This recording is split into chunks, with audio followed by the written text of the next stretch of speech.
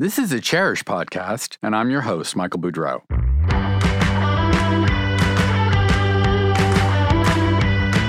I'll be taking you for an inside look behind the glamorous facade of the interior design industry. At a time when every aspect of the business, from sourcing to trends to marketing to dealing with clients, is undergoing rapid change.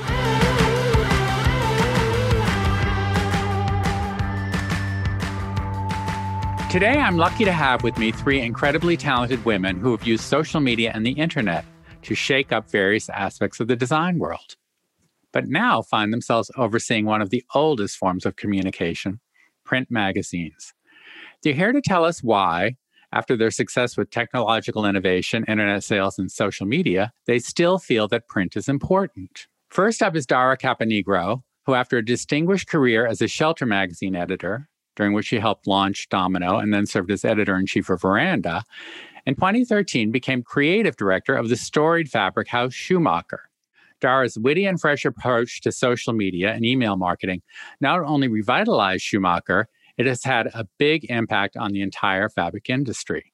Yet 2 years later, she found herself again overseeing a magazine, Schumacher's Bulletin, which has recently been relaunched as Frederick. Welcome, Dara. Thank you, Michael.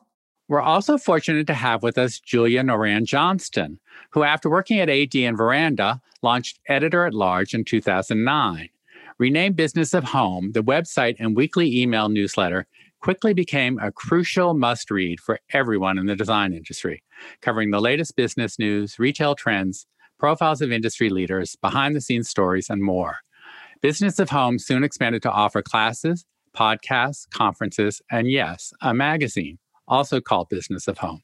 Hello, Julia. Hey, Michael. Thanks so much. Last, but certainly not least, I'm delighted to welcome Anna Brockway. After a career in fashion, including a stint at Levi Strauss, in 2013, Anna launched Cherish, which needs no introduction, with her husband, Greg. Cherish changed the way designers shopped, and even more so during the pandemic, became a crucial source for vintage and new furnishings for the home. And yes, Cherish has a podcast, and the company has recently published the second issue of its new Cherish magazine. Welcome, Anna. Hi, Michael. Thanks for having me. So I wanted to ask each of you why you felt that print was still a medium that could serve your message, and then we'll get into what your messages are and what you want to accomplish with it. But why don't we start with you, Dara? I mean, I know what a magazine editor you always have been and always will be, but how did you see that as important to Schumacher, what you were doing at Schumacher, which you've had such success with? Well, thanks. Well, honestly, it kind of happened by accident. So when I left Veranda, I got this great job as creative director of Schumacher, and we launched a Miles Red collection in 2015. Miles has such an incredible editorial voice. And I was like, wouldn't it be fun to do a magazine just devoted to Miles? And so we did this big fold out newspaper, and it was to announce his collection, but it also had like a very editorial spin, you know. I remember it well. Yes. Yeah. Made it was an his impact. favorite movies and his favorite, I don't know, like where his inspiration came from. And it was presented in an editorial way. And people loved it. And then we decided to do another one that was more general. And then we did another one. And then slowly it just morphed. Like by the 8th issue, it was this like really luxe, glossy magazine that people just ate up. So it kind of morphed naturally. I'm really happy that it has. We went from only showing Schumacher and only focusing on our product to focusing on design in general, which has been really exciting because, you know, our community is amazing and there's so much great stuff happening out there. And honestly, we feel like we do need to be supportive of many other brands because that's what's going to keep us all going, you know? Right. It's very impressive, the new issue. Thank you. Julia, I want to, you start out really as online and email. Why did you feel the Business of Home needed to have a magazine or should have a magazine? So our approach, I guess, started more from a business perspective than, you know, this is needed in the marketplace. Although, you know, I did see a need for it. We were selling digital ads and all kinds of digital things. But a lot of our advertisers at the time when we were thinking about this print magazine initiative weren't doing digital ads yet. You know, so it's a market you weren't reaching. Exactly. We wanted to be able to offer a print advertising option because, you know, they were comfortable with that. We could also offer it at a pretty affordable price point compared to what they would pay at a consumer magazine. And they wanted to reach designers. So if we could deliver them a designer in a printed product, we thought we could sell that. So that was kind of my approach. And then, of course, editors love to make print magazines. The process is so collaborative and special and intense and, you know, layered and all the things. So I think, you know, our team was excited about that prospect and thinking about how would we approach this. And it really forced us through a really great creative exercise, you know, thinking bigger, slowing down, thinking of it in terms of like a big picture idea, and then breaking that down into, you know, the way that you would into hierarchies, you know, the way that you do in print, which is different than article by article, which is what you do on digital, catching people for, you know, here and there. You're taking them through this whole journey. Right. So I think the team was excited about producing it, selling it, and we were able to make it profitable right away. And I always thought of it as like, oh, well, if it doesn't work out, it's not a big deal. It's easy to wind down. Right. Let's just try the core. You had your core yeah. product and audience. And it was more of an extension. Right. And then I thought, you know, this will be fun. And I think since that first year, I've been thinking like, you know, we're on borrowed time. Maybe maybe it'll just be a blip, but it's actually grown a lot. And there's a lot more demand. And I think the surprising thing to me is that now today, a lot of the big established brands and the heritage brands are like, no print, just give us digital. And it's a lot of the digitally native brands who, I don't know, they think print's a novelty and maybe measurability is overrated and they want more brand positioning, which they can't really get on Google and Instagram. So we're getting a lot of those types of, you know, the newer startups, digital brands who want to be in print, which is kind of funny. So that's interesting. Yeah. Now, Anna, you've done now the second issue of the Cherish magazine is out. You don't take ads from other brands. So how do you view the magazine? Is it something to expand the audience, a marketing thing? How do you see it? For us, I think our path to print was a little bit different than Dara and Julia. The mission of the Cherish brand is really about celebrating creative expression and through home design and home decorating and the joy and fun of that. And so the nature of the site is that it's constantly changing because of the way that we bring in inventory and manage it. So, you know, there's anywhere from something sold, it's gone, right? Yes. And it's, you know, we get 2,500 to 5,000 new items a day. So the nature of it is very transitory. And what we found is that the brand has developed really sort of a cult following amongst a good part of our audience who are almost addicted to coming back and visiting and seeing what's new and exploring that.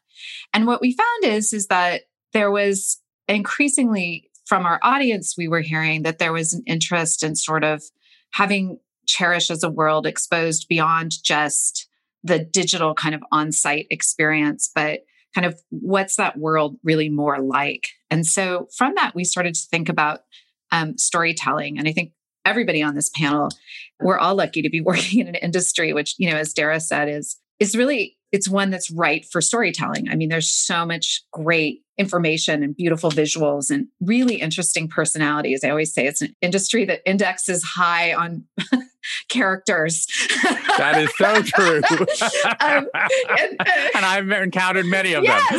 Yes, we've done that. So, you know, it's a really fun thing. And so for us, it was like, well, how do we start to kind of tell the story of this brand in a way that exists beyond product and starts to make that, build upon that to the emotional connection and sort of immersion in this world. And so, you know, the podcast has been part of that, obviously. And the podcast, as we're sitting here talking on it, is really focused on primarily the interior designer community, right? Which, the trade, as you know, is our most important buyer. But beyond that, there is an opportunity to connect with both the trade and with a larger audience. And so we just saw it as an opportunity to kind of tell our brand story in a new and different way. And the lucky thing about us is because we sell direct to hundreds of thousands of customers, you know, we have everybody's addresses. You know, it's very easy for us to figure out how to reach our audience and to do it in kind of this new format. And so I'm listening to Dara tell the story of starting with sort of a poster pullout, which was reminding me back of my Sassy magazine and Tiger Beat days. I love all that. And that was sort of the inspiration behind what we did, was something that we're starting with something pretty simple and kind of a beginning place, but it's fun and we're having a good time doing it. Yeah. So in a sense, what you're saying is the magazine is really not about the product per se. It's about the community. Exactly. And welcoming more people into the community. Yeah. And I think the inspiration of it. Yeah.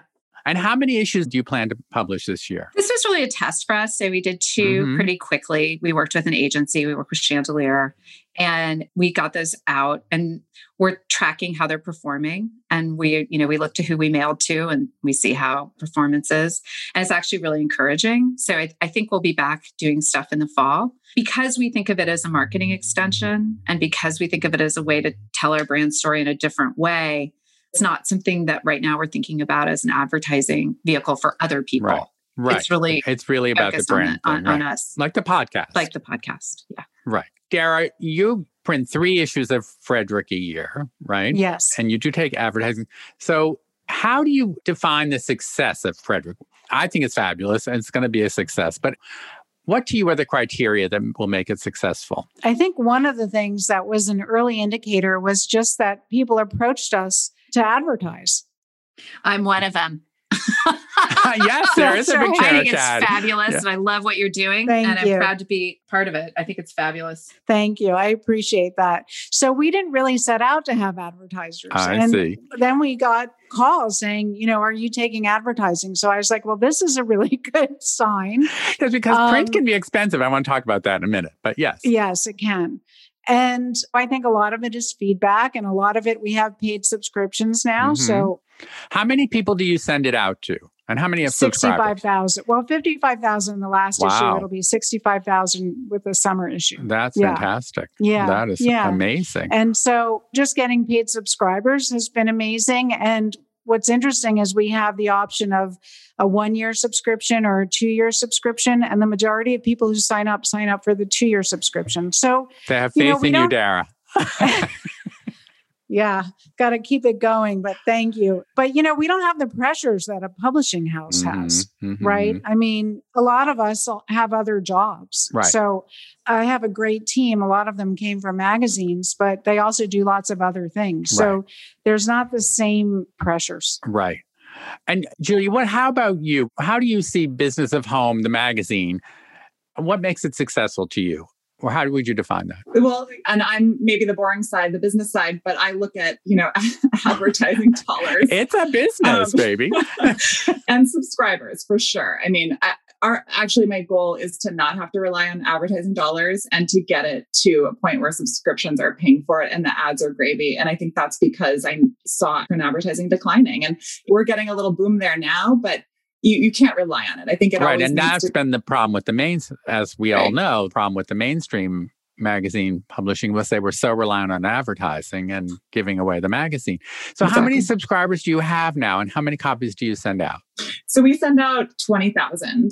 And then of that, it's about 2,500 subscribers, paid subscribers. Right.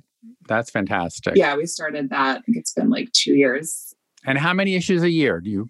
4. Quarterly, yeah. Yeah. Okay. So now I want to talk about expense, because we talked about that a little bit, but it does cost money. And as we all know, the price of lumber has quintupled in the last year, which means, of course, paper has gone up as well. It's made out of wood. So is the budget for your magazines a significant portion of your, say, marketing budget or whatever? Or is it something that you're breaking even with, or you hope to break even with? Anna, why don't we start with you? You've only done the 2 issues and it's a test, but was it a chunk of change more than you expected it to be? No, I mean, we knew what we were kind of getting into when we started it. I work with Muggs, who, as you know, you know what you're getting into. Everyone's nodding. She's researched it way ahead. Good on it. And my team's good. So we knew what we were getting into. And, the lion's share of our marketing spending historically has gone into performance marketing. So online digital ads with Google and all that kind of stuff. So this was something new for us to kind of break out and do more of a branding effort on top of it. And we are seeing a really nice revenue lift as a result of it. And we have ways of looking at that by market and all kinds of analysis that go into it. I think for us too, one of our challenges as a brand is we know that when we talk to our audience, we've done a lot of studies on this quantitatively. They love the brand. We get great marks. People really have strong brand affinity. The challenge we're up against. It's a cult. It's a cult. Yeah. And it's a cult that like we want more people to be in. So it was this idea of how can we improve the brand awareness in total? And so we're not looking at it the same way we look at Google shopping ads. This is really more of a, an introduction for many people to who we are, or a reinforcement of who we are to people who've come back and shopped with us. So that's the first thing. I guess we're looking at it a little differently than we look at most of our advertising vehicles. And then secondly, what I would say is we did look as a point of comparison is what does it cost to run a traditional print campaign? And what does it cost to do this? And frankly, it's pretty close. And in this case, you own the whole magazine and you get to have the expression all around your story. And so that was a really interesting thing. And by the way, as I mentioned, we're also an advertiser in Frederick and we have been in business of home. Like it's not to us necessarily an either or thing. But when we started to look at the cost for it, it was like, wow, compared to running a schedule in the very traditional sort of Condé Nast and Hearst magazines, it's not wildly more. Right. Which is another problem for the traditional magazine publishers. Now, Dara, when you went to Schumacher, I saw an immediate change in the presentation of the brand, not in print, but online in the emails. And one of the things I thought we were so immensely successful at was making decorating seem fun. I mean, I would get there and think, oh, these fabrics are great. I should think about redoing all this. Of course, you forget when you're looking at the fabulous materials you sent out that, yes, it's expensive to do upholstery. It's going to take, 6 weeks, 8 weeks, 10 weeks, whatever. But you made it very immediate and fun. And I thought that was so incredibly impressive. And it was so of the moment. So how do you plan to translate that into print? Because as we all know, print is a slower medium. It takes longer to produce. But you use many, as you said, you have a team, and many of those who came from magazines adapted to online and digital. But now they're switching back to focusing on print. So how is that working and how do you see the connection? Well, I like to think of Frederick as kind of being a synthesis of all the magazines that I worked on. So, it has really beautiful paper. It's very lush, the way Veranda was. I also make sure that there are lots of ideas, the way Domino had. I don't know, there's a little bit of everything in it. And I think it really reflects my personality. Like I always like to have surprises in there, and it's not pretentious, but it's sophisticated, which I hope that's how I come off. I don't know. It's the magazine I've always wanted to do. And we really follow our passions. There's not like a set thing, like we're going to do this every single issue. We do things that we're excited about and that we find to be beautiful and interesting. And I mean, you've done travel stories. The breadth of it impressed me greatly. But was it a hard sell to corporate? No, I have this amazing boss who's our CEO, Timur Yumasakler. And it's funny because when he first arrived at Schumacher, he was very anti-print, but somehow he's come around and he's been maybe this younger generation is appreciating it. He's been my biggest supporter. So he really lets me go with it. And he's excited by the fact that it really promotes design and it positions us as style leaders. But also he loves this idea of it supporting the industry as a whole. And I do too. Like I grew up doing that, and there are so many exciting things out there. But just to be able to do like long stories and weird stories, like we did a story on Woodlawn Cemetery, which is one of my favorite stories that we've done, kind of off the radar kind of places. So we're having a lot of fun.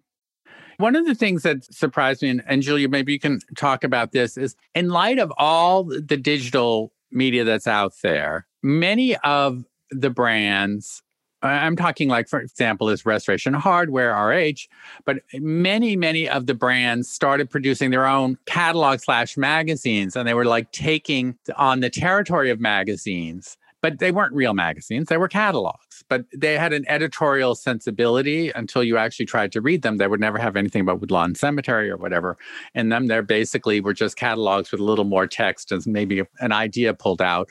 But was that in response to, do you think that so much digital branding is ephemeral? Or why do you think that happened? And why does Business and Home have a paper product? Yeah, I mean, I think what you're saying is true. And Fred wrote a big article about that there is a print boom happening, especially from brands. And right. It was like Anna said, when you compare the cost of advertising in a consumer magazine for a year to the cost of producing your own, it's not that different. And the benefit is so much greater. So the math makes sense. I also think mailboxes are uncrowded and you can make a big impact there. I think people get excited to find a magazine because there are no more newsstands and you don't get much mail anymore. So I think if you're filling someone's mailbox with something beautiful, and whether it's from a brand or not, people don't really care. They want to be inspired. They want to read interesting things. So I think a lot of people saw that opportunity. And also when you're on a digital website, it's a very kind of active experience. You have to click around and decide what you want to read. You get distracted. Whereas I think a magazine is more of like a lean back, Netflix kind of thing where the editors have done this curation for you and you just get to sit back and read and enjoy this journey. So I think it's a welcome thing for consumers and it's easy enough for brands and for startup media companies or small media companies to do on a small scale. I mean, we're doing 20,000, we're not doing 1 million. So It is affordable for us. Right. Because it's a distribution that can be hugely expensive beyond the paper. Exactly. Yeah. So, and one of the things that interests me about all of these magazine catalogs is, I guess the implication is that you get this, you look through it at your leisure, hanging by the pool or a Saturday afternoon over a cup of coffee, but you do have to go online because maybe you see a set of sheets in the Serena and Lily catalog. You say, oh, these are really pretty. I'd like these. And then they just give you a price range or whatever. So it motivates you to go onto the website. Is that another thing that you're hoping that people get their magazine from Business of Home magazine and they'll think, oh, I have to check out the web, see what else is new? Yeah, I think you want to connect with them emotionally and when they're in like a positive, relaxing mind state. And then that'll probably sit with them. Hopefully they've spent 3 to 4 hours reading it cover to cover. And then it'll be top of mind and they'll reference it. And then they will be happy when they get the digital newsletter too. But I think it's more of it doesn't have to be exactly connected to the digital experience. Michael, I would just say, one of the things as somebody who's spent 8 years building the brand really through performance marketing and then with a layer of PR on top, I guess I would say, is for us, it's actually remarkably trackable the way we're doing it, which is so funny because back in my days, because that was a big complaint about print that people said, oh, we put the ads out and we spent all this money and we don't know if anybody responds. So I'd love to know how you track that. It sort of depends on how you do it. So that is true if you run in someone else's title, but in yours, you know who you sent to and you know who comes into the site and you know who buys from you. And so you can look at and evaluate what of all the people I sent to, how many of them bought. So it's actually remarkably trackable in a way that, that doesn't happen if somebody else is doing the sending. So I think that's another reason why you're seeing a lot of digitally native brands that are used to a high level of attribution in their thinking about media, starting to be comfortable with this as a medium as well. Interesting. But it's interesting, I think that something that you hold in your hand, like Jill, you were saying somebody's going to read it for 3 or 4 hours. But I actually think probably they're going to read it 20 minutes, 10 times. You know what I mean? Because you pick it up and digital websites are ephemeral. It's different every time you go on virtually, especially something like Cherish. It's going to be different. And so it's business. The news is different, but it's sort of a constant reminder. And I ran into this architect last week at an event and he had sent out a postcard of a pool house that he had done in Greenwich. And I said to him, oh, I really loved the pool house. He said, yes, it was so great. The day after that arrived in mailbox, I got a call from somebody saying, I want you to do a pool house. Now, that doesn't happen all the time directly, but I do think it happens. And your successor, Clint Smith, when he decided he really wanted to become a designer himself, he announced it with a big fold-out newsprint mailer. And everybody talked about that I don't know if he got clients out of it. I suspect he did, but I know people talked about it. Several people mentioned it to me. So there is something very visceral about holding that in your hand. Yeah, print is so different. It's funny because last night we shipped out our next issue of Frederick. And already see. Yeah. And I had been reading everything digitally and I asked for printouts. So I had printouts in front of me and it was amazing what I saw in print that I hadn't seen on screen. It was such a different experience. I caught all these different mistakes. I had like a few great ideas, last minute ideas, but it's different. You hold a piece of paper and you see the world very differently than when you're looking at your computer screen.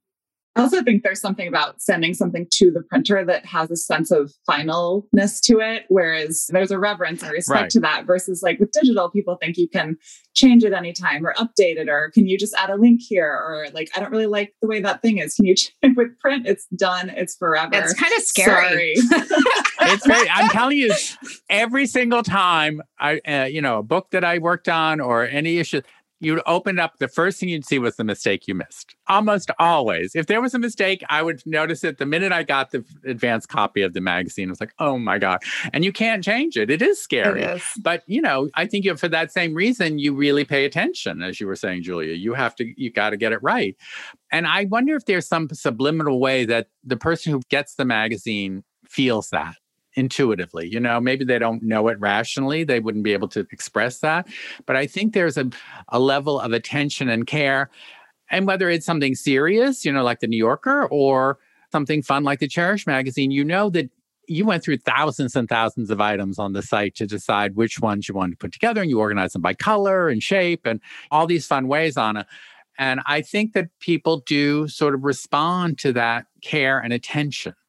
I don't know, maybe I'm just saying that because I think it's important, but I think that there is a way that people get a feeling from something in print that is a little bit more attention grabbing maybe than. Yeah, I think the user experience is so tightly controlled. Like our team spends a full day on line breaks and making sure that everything's breaking in the right spot, and the type settings and all the conventions that have been honed for 100 years, all these layers to the process that are tried and true. And that, I think that really does show up in the final experience, whether the reader knows it or not. And I think it also lends a sense of legitimacy and it makes you more real. We found that as a digital publication, that when we introduced print, and our team could walk around High Point Market with these magazines and people were like, oh, okay, now you're real. It gives you a sense of gravitas. I liken it to a digitally native brand opening up a store. You're like, oh, you're putting your stake in the ground. You're going to be around for a while if you're making this move of permanence and stability. Yeah, I think it's similar with print. That's so interesting, Joy. I noticed that too. And that was something I didn't expect. That was the feedback of just the level of like intent and seriousness that people took from issuing this new thing. You know what I mean? It was like all of a sudden it was like, oh, this is a real important endeavor. Yeah. It was like really funny and nice. It was really nice, but I wasn't expecting that. I had that experience as well. It was neat. Yeah.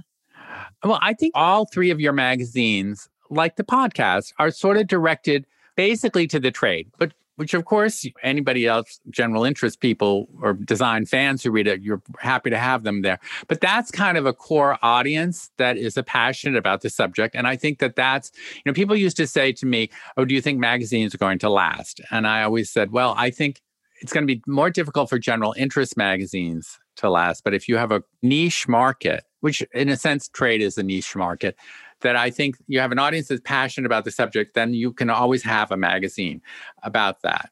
And do you guys feel that that's true? Or is that just wishful thinking on my part? I think that's true. And certainly we spend a lot of time thinking about the trade. But I think also if you're a real design lover, obsessive home decorator, which is you don't a big have part to be of a our professional audience, to love it. You're going to like what the trade likes. It's sort of like as goes the captain, so goes the ship. Well, the trade becomes a celebrity and you're kind of, Yeah. So, I do think that's true. And I also just think that Derek spoke to this, but one of the things that's really nice, I think, about what Frederick is and where we could head with Magazine-ish. We call it Magazine-ish because we don't really think it's a magazine yet. It's sort of like a magazine. It's like an idea. It's something we're working on.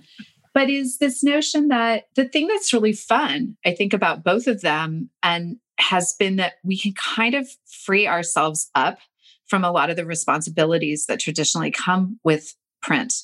And Dara talked about it being a personal expression of her and kind of a summation in a way of her editorial perspective. For me, it was kind of a new experiment and a new way of thinking about all the stuff that I'm bananas for and kind of what the spirit of Cherish is. And in some ways, it's a lot more complicated, but in most ways, it's not. And so it's kind of like you were talking about having a niche audience that makes it sort of have purpose. But I think it's also because it has kind of a niche perspective and it's allowed to be that. and it can just be exactly. itself. I spent a lot of time when we were starting it, and it was like, what were some of the magazines that I really liked growing up with? And Interview was one that I grew up with that that was the first magazine I ever subscribed to as a kid. I just thought it was the coolest thing because it was so weird as a kid living in the suburbs. Like, I was like, how do I get to know these people? Like, this is bananas. Like, what's happening over there? And so that was one of my points of inspiration. Like, I loved the idea of just having something that felt that like as a pure sense of expression of the brand and just seeing what would happen. So I think that's the other component that a lot of the magazines that I love, I still read from, that you would call the traditional shelter magazines, haven't had that luxury of that in a long time. And that raises the question. I mean, do you guys feel that part of the reason you've had such enthusiastic response to your magazine is because the traditional shelter or the big brand shelter magazines are not reaching the passionate design lover or trade the way they used to? I mean, I don't want to slag any particular magazine or they're all struggling. We love print. We want them all to continue to be successful. But Dara, you're like me. You're not totally uninterested in this topic. But do you think there was a void there that in a way you're helping to fill with Frederick? I think there is a void. Listen, I think the magazines are all doing a nice job, but for me, I think one of the biggest differences, or one of the things that's happened, is that they've tried to decrease their expenses, right? And one of the things that's gone away is the paper quality. So one of the things that Frederick has we've really made an effort to do is print it on beautiful paper. And I think... And it's oversized. It's oversized. It's so big. They've had real pressures to save money. And in some ways, I think maybe that wasn't always the best thing to do. They could have dug their heels in and invested in the more quality products, right? Yeah. I think things would have gone better for publishing had that happened. So having oversized paper and really great paper is a differentiator. It's a luxury experience. Exactly. I mean, I felt that way at Hearst. I didn't understand why they cut the paper quality. I said, but printing 650,000 copies, paper gets really expensive. Right. But at the same time, maybe you don't need to print 650,000 copies. People would pay more. 300,000 people would pay a lot more than the six. Right. I mean, that's another thing that happened, right? Is that magazines, they devalued themselves by cutting their subscription prices and all of that stuff. And the paper, I mean, maybe it would have been smarter to put some magazines online earlier and invested in the more luxury brands and made them more exciting and better instead of cutting corners. Yeah. And Julia, do you feel the same? I mean, you get lots of trade advertisers now for your magazine and online, but do you think it's because there's not enough other ways for them to be reaching the market they need to reach? Yeah, I think it's a more affordable and direct way. And when I worked at Veranda, I remember advertisers really just wanted designers. And that was part of what prompted me to start Business of Home. So it's tough for the consumer magazines now. And I think Dara is spot on with the cutting of the costs. I think the appetite is definitely still there from consumers. I think they would love to still get magazines and read magazines. But I think the quality has gone down paper, but also I think staffing. They've cut staff down to skeleton crew. They've cut the senior leaders who brought this bigger world picture, who just were more versed in the topics and could hire, rock star writers and just hire the star talent that was expensive. And a lot of that got cut. So when you're not spending money, you're not producing a great product. And like you said, it's a self-fulfilling prophecy. So I don't know what's going to happen with the consumer magazines. I'm really happy that they're still around in the way that they are, but I don't see them growing. So, I think they see that too, and they're making up for it online. And I guess TBD as to, how long the printed pieces can last. But I think if they had invested in it and then just really charged the readers for that, bring the numbers way down in terms of circulation. Yeah. And make it more of a subscription model to keep the quality up. That makes a lot of sense to me. Yeah. And what's also surprising is how many small magazines, not just in the design industry, but like you guys, but travel magazines, fashion magazines, independent magazines. If you can find one of those magazine stores, that there used to be many more of them, so many small magazines, YOLO, Cabana, they are actually doing very well. And I think, in a sense, you guys are following in their footsteps in terms of really rethinking what a magazine needs to be. And I'd love to get a sense of what you see ahead for your very distinct publications. Like, is there something you want to focus on and the issues ahead for Frederick? Well, we have our first fashion story in the June issue, which is really, really fun. So it's a very exuberant, upbeat fashion story, and we shot it against wallpaper, and I'm excited about that. I mean, as you were talking, one of the things that I think is really interesting is we used to have a news section in our magazine, and we got rid of the news section because I really don't think that print is a place for news anymore. It's really a place for inspiration. So no more news. I think that's better online. I don't know. I just hope that what I really want it to be is just a place where people can be inspired and be surprised. And because I really care about the environment, I want to put out a quality product that won't get thrown away. Like, I hope people will save their Fredericks. Like, that's important to me. Mm-hmm. And even if they don't, it's recycled. That's true. That's true. Julia, what about you? Yeah, I think it's really interesting about print and news because, with the print cycle, we're a news publication and you're the first with the news. I'm telling you, it comes in Wednesday around 3:00 usually. It's like, I got to read it now. Yeah, I don't know how you do it. So you can't break news in print. And we learned that very quickly. So always the content has been more focused either on like diving deep and tackling, something that's related to the news. Or the latest thing, Caitlin came up with this whole business accelerator series that basically applied to the entire year for 2021. So all 4 of those issues kind of relate to, some aspect of your business and all of the stories within it. So it's really more of helping designers. And we have a lot of content on our site that relates to that, business advice and tackling problems and strategies and things like that. So that's really what we do in the magazine. It's not time sensitive. And we have to kind of do that. So now we're coming up with what's 2022 going to be. And it is hard because so much of that also relates to what's happening economically and with business. So, but also it's interesting to me that you've also expanded your podcast. You have Dennis Scully's wonderful podcast. And now you have another one that has, in a way, even more focused on the designer in a way. Yes. And what was the thinking behind that? Again, boring business. We sold out of advertising for Dennis's show. Oh, fantastic. In February. So we needed another show. In February for the year, you were sold yes. out?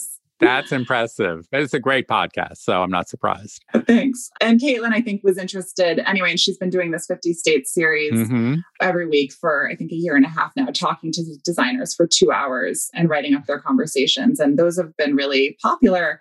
And so she wanted to kind of turn those conversations into a show. And so we really kind of iterated on like, what does that sound like? How do we make it not boring? And it's a really special, it's very different than Dennis's show. Right, it's different. Highly produced. It feels like NPR to me a bit. There's a lot of voiceover, custom music, and it starts with a big challenge that a designer is having or a story, and then drills down on how they solved that and what they learned from it. And they're really entertaining. I mean, like on a set, designers are so colorful and dynamic and funny and fascinating, which is why I think Business of Home started as editor-at-large with video. And we would take videos of these people at parties and the interviews were hysterical. And like, I credit that. I remember those days. Yeah. I mean, designers are just the most fun crowd. So Anna, you're getting the research, even aside from the feedback that's saying that this is helping, the magazine-ish is helping Cherish.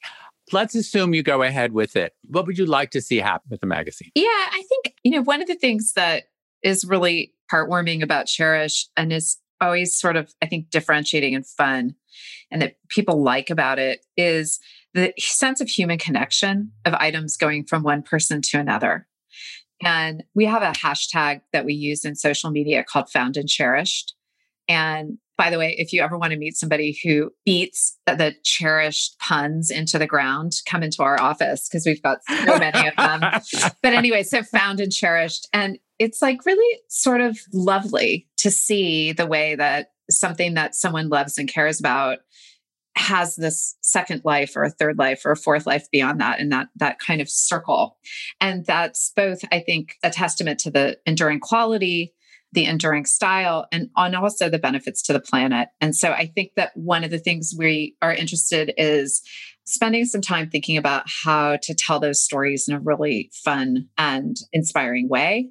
And then, equally as interesting as designers are, and we've talked a lot about that here today, and that is certainly true. And I love that about our industry.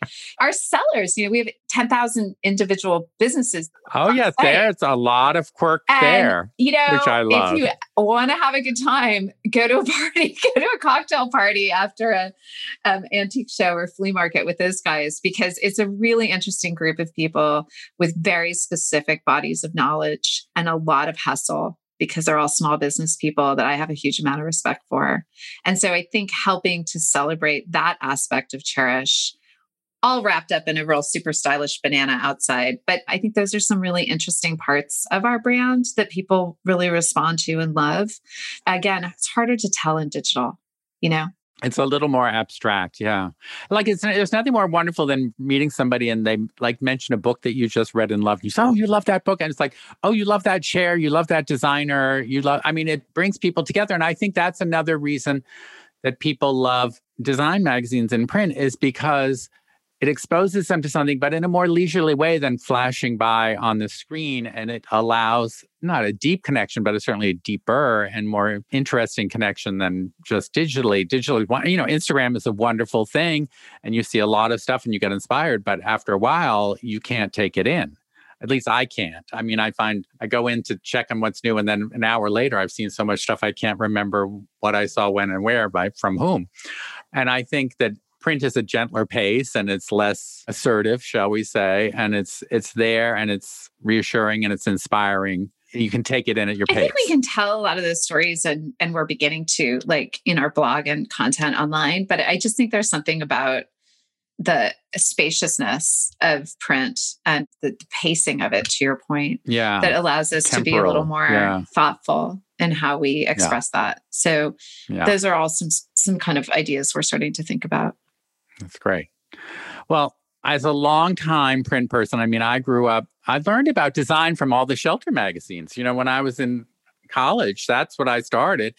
And I'm just so encouraged by the fact that all three of you are doing very different, but very wonderful and informative and inspiring magazines. And I think this bodes well for print, and I think it bodes well for design. And I can't thank you guys enough for coming today. So I want to thank Dara Caponigro, Julian Aran Johnston, and of course, Anna Brockway. And I want to thank all of you for listening to the Chairish podcast. You've been listening to the Chairish podcast, brought to you, of course, by Chairish, which was recently voted by the readers of USA Today as the best place to shop online for furniture and home decor. If you enjoyed this episode, please tell a friend or colleague. Or better yet, go to Apple Podcasts and leave us a review. We appreciate your help in spreading the word.